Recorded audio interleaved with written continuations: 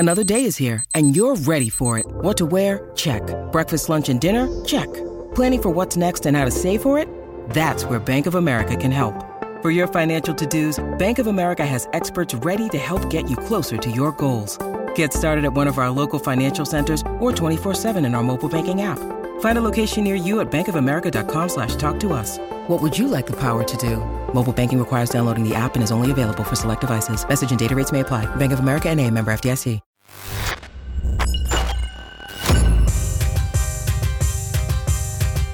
So today, it is a sad day on the Man Fuse podcast. Unfortunately, I have something going on in my life right now that is affecting my family directly. And I guess this episode will be a paying homage.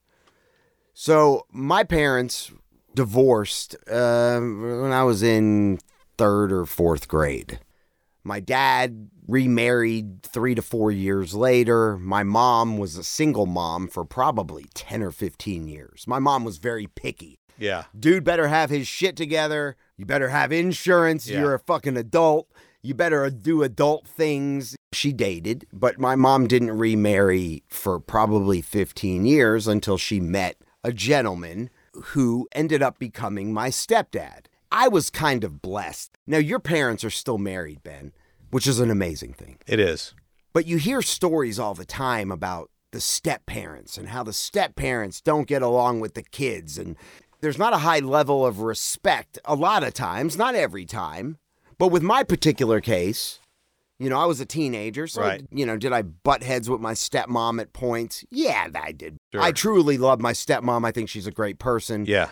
She's part of the family. Sure. My stepdad very quickly became part of the family. Right. He was not a flashy individual, but he was very fucking smart. Right. And he had about the driest, most unique sense of humor I have ever met in my life. Yeah. Now, my stepdad, just to give you an idea, when my brother moved to Australia years later after he'd been living there, he married, and we went to the wedding. Now, my stepdad took my mom, me, and all of his kids to New Zealand first. No way. And to Australia so we could attend the wedding. So we are there.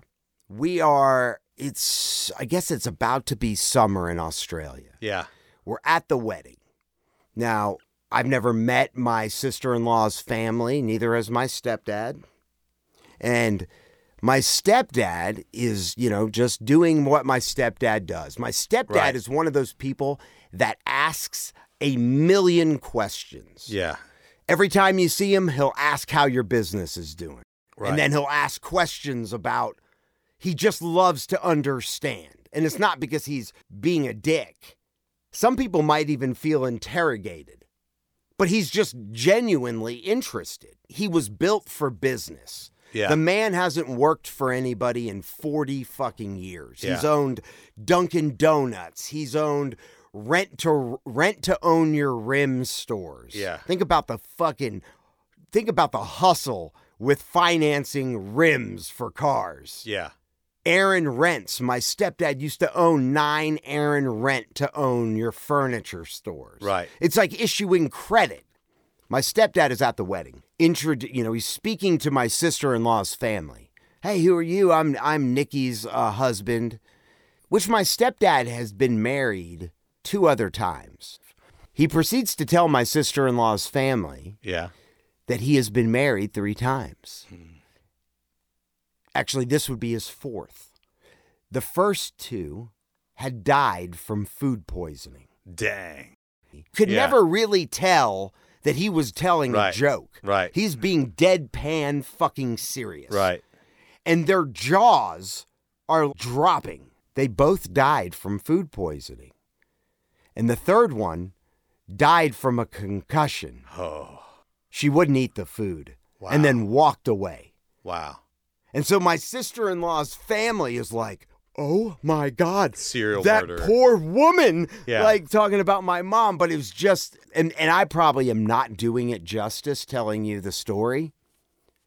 But that shit was just commonplace. Yeah. He was just so fucking dry. Right. Unfortunately, a year ago, My stepdad, after we all went to San Diego for a week, it's been a little over a year, he wasn't feeling well. He had shortness of breath, and he was diagnosed with pulmonary fibrosis, which I believe is when your lungs start to harden. So you're not able to intake and absorb as much oxygen. Right. He's been on oxygen for a year. When he's mobile, he has oxygen. Yeah. But he's not in a wheelchair, and he still exercises. So the doctors, for what he has, which is there is no cure, look at him as like, it's amazing that you're still walking. Most people are so unhealthy, they're in a wheelchair. But he's exercising, but he's got to have oxygen. Right. And then about 2 weeks ago, he came down with COVID. Ooh. My mom had to call 911, and he was rushed to the hospital because he was moving so slow, and he was so out of breath, and he wouldn't eat. And so my mom was like, you need more care than you're getting at home. Right. They thought he had a pretty good chance. He doesn't have COVID anymore, but the effects of COVID or whatever this thing is, you're not testing positive. It doesn't mean it's not any of the havoc that it wreaked in your body is completely gone. Now, to somebody like my stepdad, this is who COVID looks for. Yeah. He's not going to make it. Sorry to hear that, man. Yeah, man. Feel for my mom. Definitely. Who has been by his side. I feel for his children. My kids have affectionately grown to love this man. Yeah. One of the things that he loved to do with my kids, he's going to take them to a movie, the older kids. And my stepdad he's in his 70s, and he loved to go and see the cartoons. Just 3 weeks ago, a month ago, him and my mom he's got his oxygen. Yeah. But took my 2 older kids to see Puss in Boots. That's awesome. And he loves that. Right. Buys them all the candy they could shove in their face. Right. And having to tell them yesterday, it didn't look like he was going to make it. And this is a 10-year-old and 6-year-old who up until this point, other than my wife's mother who lived with us, but my daughter at the time was 2 or 3 years old and my son was probably 6. They haven't really had to, other than dogs passing, they haven't really had to experience death. And dude, it's heartbreaking. Like watching my daughter cry and he's not dead. And probably the long shot of long shots, as my mom is telling me, that I guess this is his time. Yeah, it is hard. This man really, over my journey since he, became serious with my mom, has been a mentor, a cheerleader. Any connections I ever needed, he'd hand them to me. Right. And he did many times. I remember when I was, to be with all clarity, I had hit a rough point in my life. I needed to get out of my townhome. I let it go. It got foreclosed on. I was 3 years behind on my taxes. Right. I was in a new business. This is actually when I kind of started in real estate. And then I started working at the W Hotel before I got into radio. And once I started making a little money on the W-2 side, that's when the IRS started coming after me. Of course. You haven't paid taxes. And because I never filed my taxes, and I sold off a lot of my stock stuff, the IRS was coming after me saying, you owe us $81,000. And my stepdad, who is very successful and has an accountant on payroll, basically reached out to that accountant and said, hey, my stepson is 3 years behind on his taxes. As a favor to me for all the business I've done with you, will you do his taxes? Yeah. And dude, I provided all of the documentation, which got me even with the IRS as a favor. Praise the Lord. And I mean, to me, that's privileged. A lot of people probably wouldn't have that resource just handed to them. And I'm grateful and I'm thankful for that. I was in a dark place in my life, and I was at a turning point, a big turning point for me, which actually led me to where I am today. Yeah. And to Ron Herman, you will be missed tremendously. And you are loved. And your impact has been great on my family, on your family, and I believe anybody that ever came into contact with you. And as of right now, he is still with us. Will he be here tomorrow? I don't know. We don't know. And will he be here Monday? I don't know. Will he be here when this podcast drops? Don't know. We don't know. But we love you. And regardless, the only thing I could want for you is your transition to be as peaceful as possible, if that is what's in store. Right. And you will be missed. Yeah, man. You know, he was a great guy. I talked to him a number of times, and he helped me out even back in the day.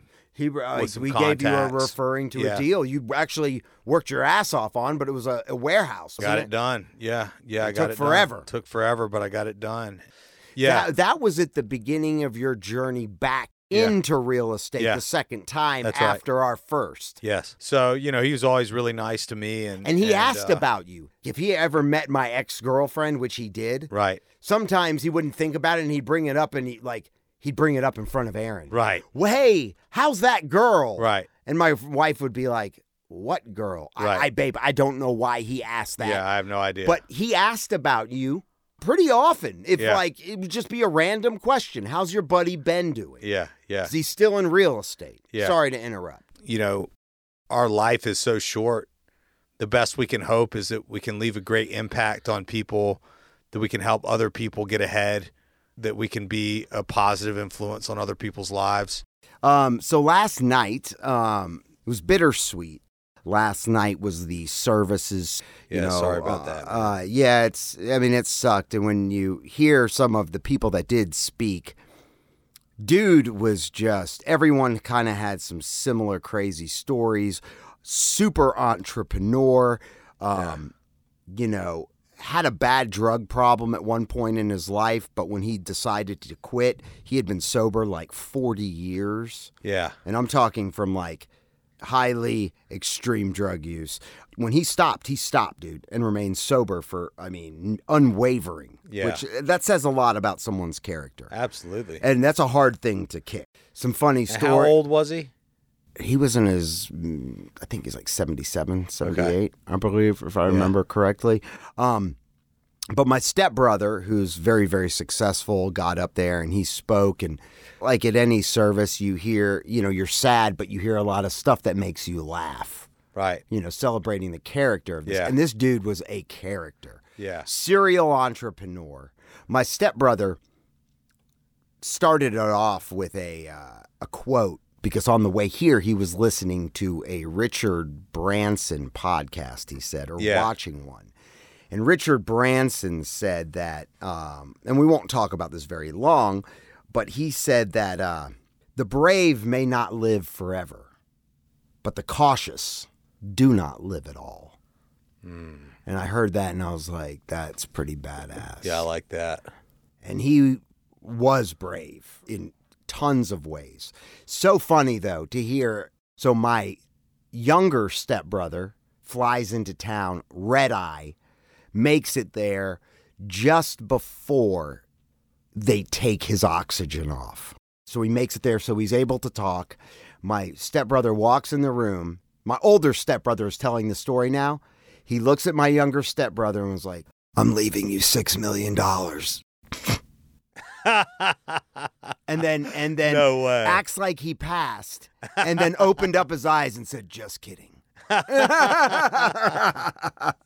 Even till he passed, his sense of humor was... Was he obviously conscious and so forth? He was conscious until they removed his oxygen. Because at that point, they couldn't do anything else for him. He couldn't breathe?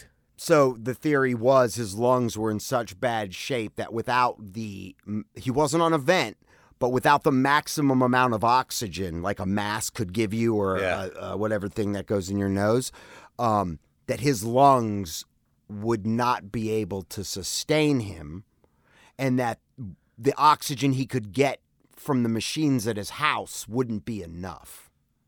Once they took him off the oxygen, they sedated him heavily. They didn't put him in a coma. Yeah. But he was so sedated he would have no discomfort. Yeah. And so that's eventually they thought it wouldn't last a day. It lasted 4 days.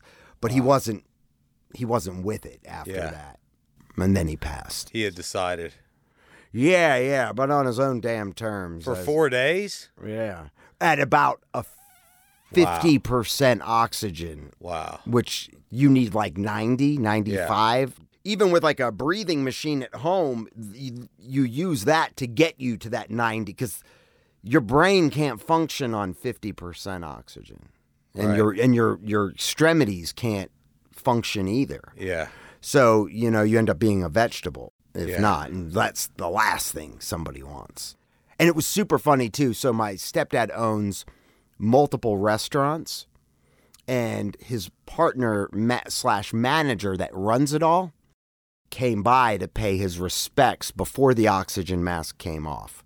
And just like my stepfather, as soon as he sees him, he's like, "What are the numbers? When are we opening the new store?" That's funny. Because they have a 6th store that'll open in like a week. That was all he was concerned with. Right. What is the volume numbers that are coming in? Yeah. And when is the new store opening? Right. Even though it's out of his hands now.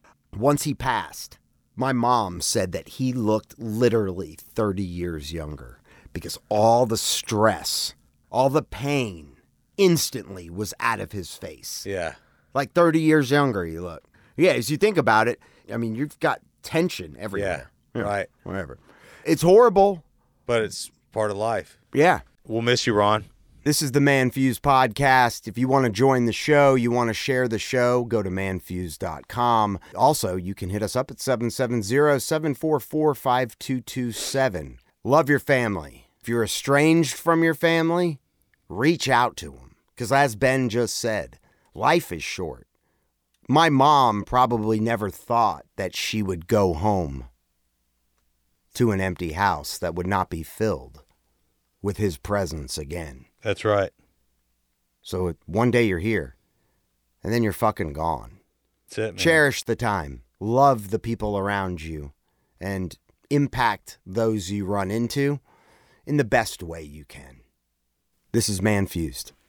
Out.